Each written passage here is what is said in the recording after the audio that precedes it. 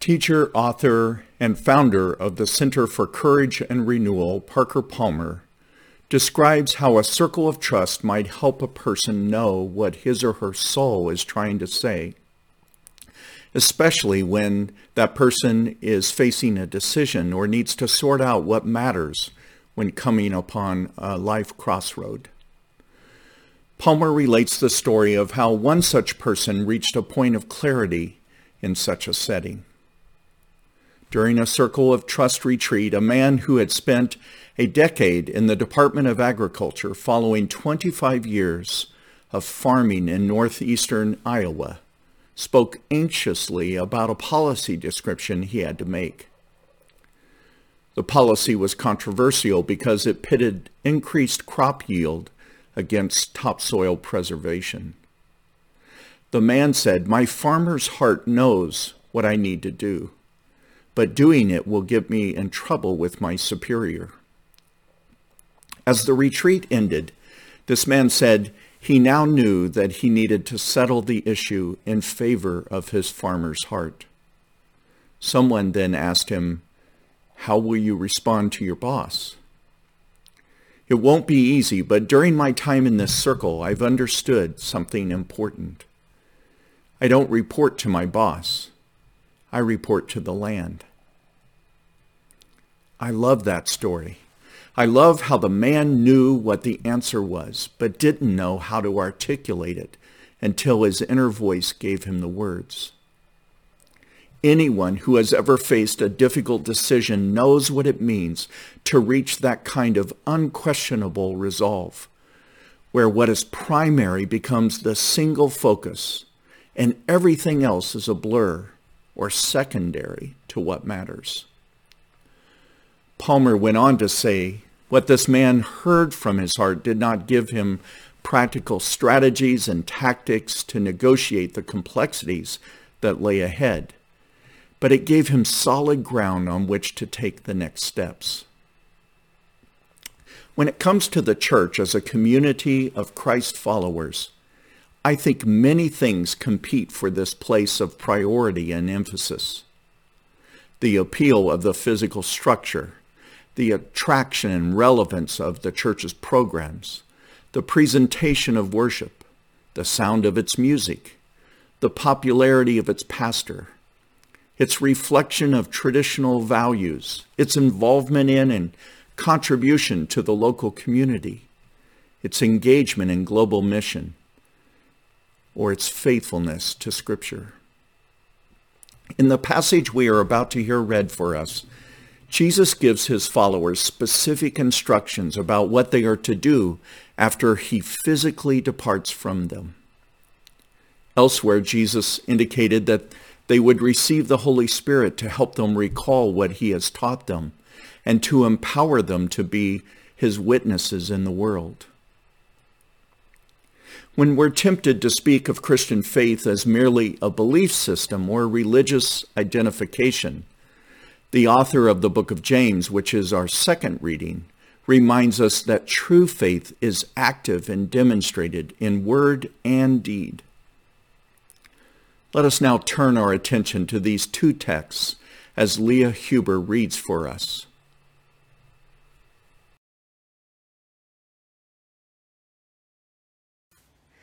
Our first reading is from the end of Matthew's Gospel, chapter 28, verses 18 to 20.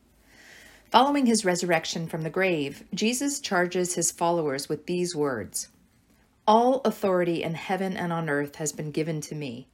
Therefore, go and make disciples of all nations, baptizing them in the name of the Father and of the Son and of the Holy Spirit, and teaching them to obey everything I have commanded you. And surely I am with you always, to the very end of the age." Our second reading is from the letter of James, chapter 2, verses 14 to 24. "What good is it, my brothers and sisters, if someone claims to have faith but has no deeds? Can such faith save them? Suppose a brother or sister is without clothes and daily food. If one of you says to them, 'Go in peace, keep warm and well fed,' but does nothing about their physical needs, what good is it? In the same way, faith by itself, if it is not accompanied by action, is dead. But someone will say, "You have faith, I have deeds." Show me your faith without deeds, and I will show you my faith by my deeds. You believe that there is one God. Good. Even the demons believe that and shudder.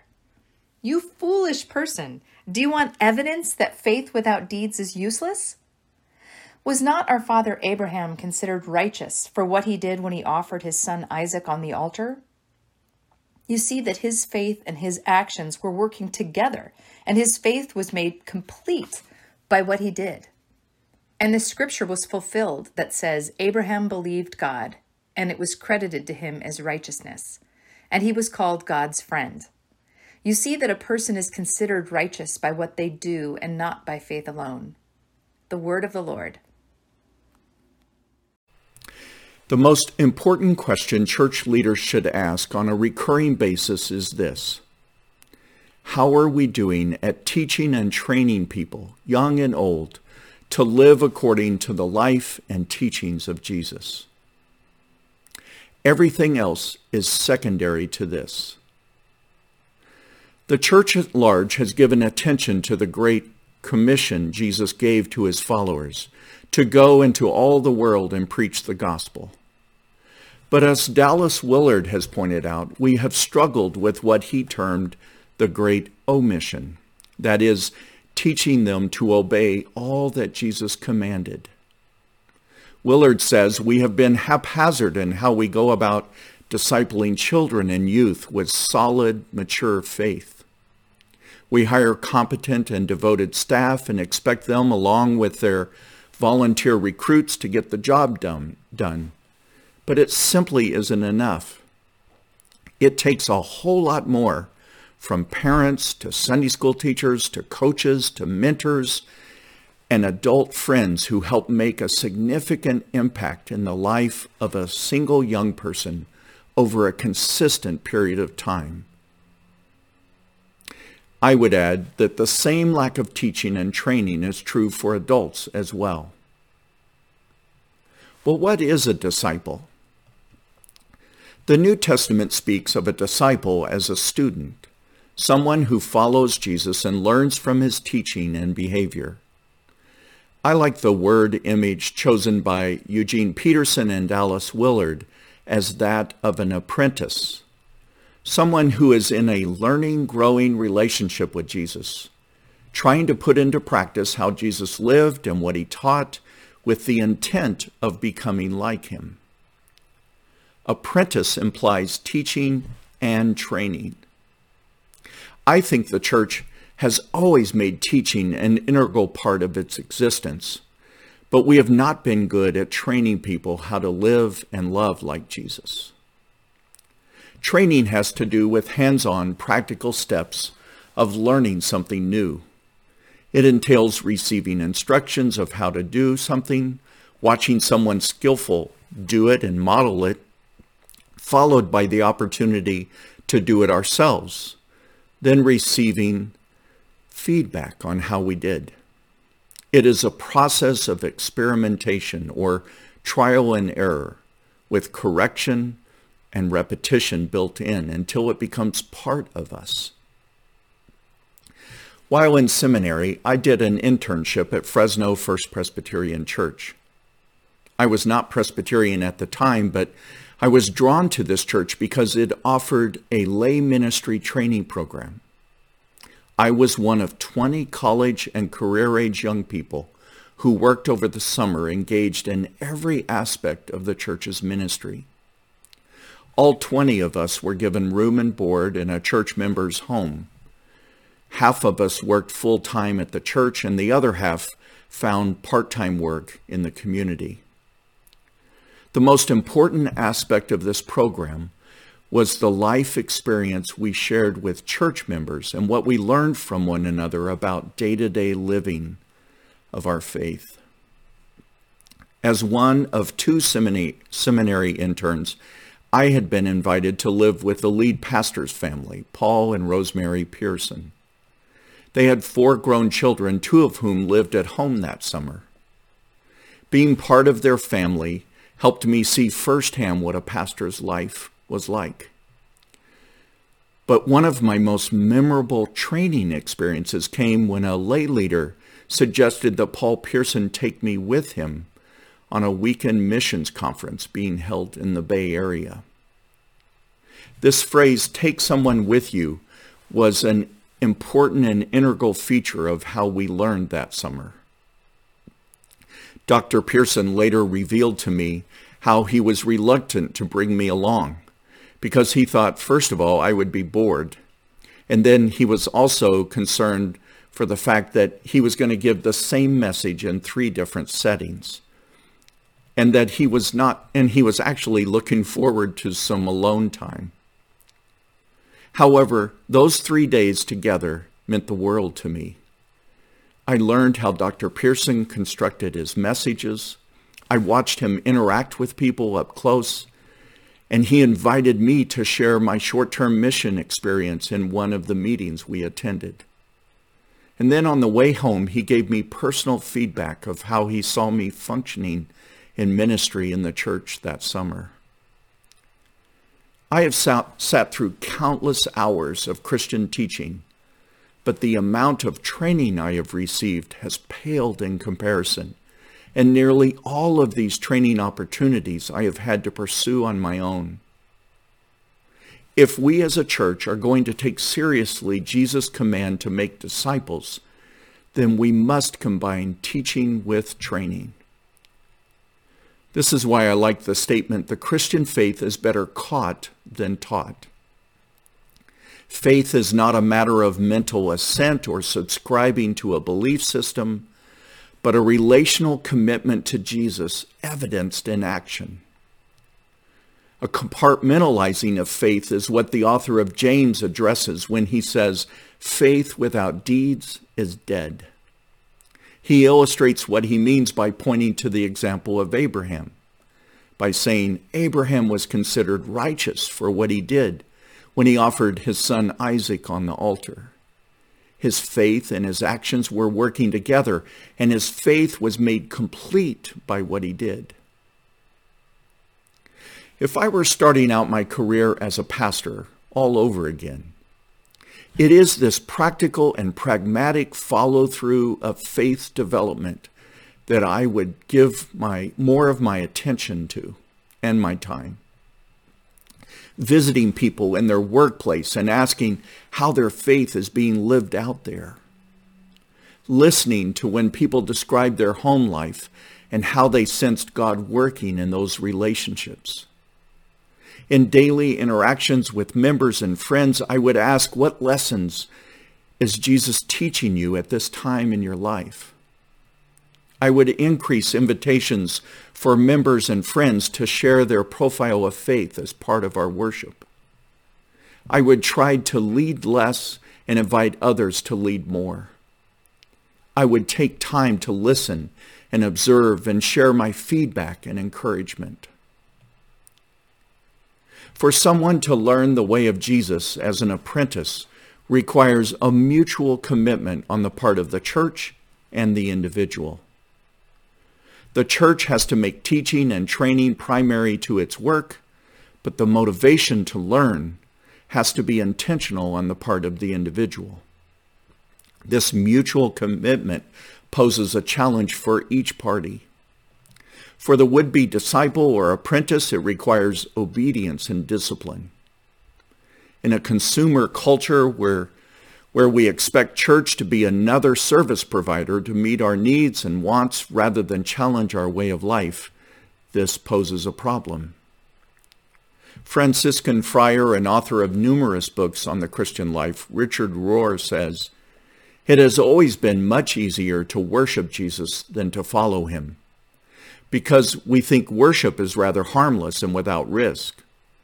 But following Jesus changes everything." To apprentice ourselves to Jesus may require courage to change our ways in order to grow deeper and stronger in our faith. John Stott observes that the most common way we avoid this serious and courageous level of discipleship is to be selective, choosing those areas in which commitment suits us and staying away from those areas in which it will be costly. We might have to ask ourselves, what are the areas of Christian practice that might require spiritual discipline and courage for me to grow deeper? Asking a small group or a community of committed Christian friends to hold me accountable. Moving outside my comfort zone in order to risk being more vulnerable. Facing how God might want to change my heart related to people I dislike or avoid or have prejudice toward. Consciously attempting to live more in alignment with kingdom values rather than conform to the cultural norms. And becoming more generous with my time and resources. Developing a weekly practice of servanthood and what it means to live for others. The challenge for the church in this equation is that we have so few models or methods or programs that effectively serve to help someone learn this way of Jesus. The best we have found is what we call apprentice immersion, which is led and facilitated by our Director of Discipleship, Ali Shoulders. This 30-week learning commitment is done in community as a cohort of shared reading, interacting, daily practices, and relationship building. The appeal of this approach is that it doesn't focus on gathering information, but more on processing what it means to be loved by God, what it means to live a life of grace, and what Christian community looks like and how our faith requires us to prioritize life choices. Being an apprentice is a lifelong process of learning and relearning with community, support, and encouragement all along the way. As a church, we recognize that people learn in a variety of ways. So as part of our teaching and training, we mix in discussions of cinema and literature. We enlarge our imaginations and creativity with fine art and musical arts. We engage in community service to learn from populations whose lack of resources make them more dependent on God than we might ever experience on our own. And we form bonds with missionaries who cross cultural barriers to communicate the gospel message, and by their life challenge our own in doing the same wherever God leads us. In all the ways we might seek to learn what it means to be a disciple or contribute to helping someone learn how to be one, we need to emphasize that it is a lifelong, dynamic relationship of learning to trust the living God and not a matter of ritual or routine. As with all other meaningful relationships, our faith life in Christ involves risk and growth, misunderstanding and renewal, discovery and relearning. It's not a matter of imitation as reflected in the question, what would Jesus do?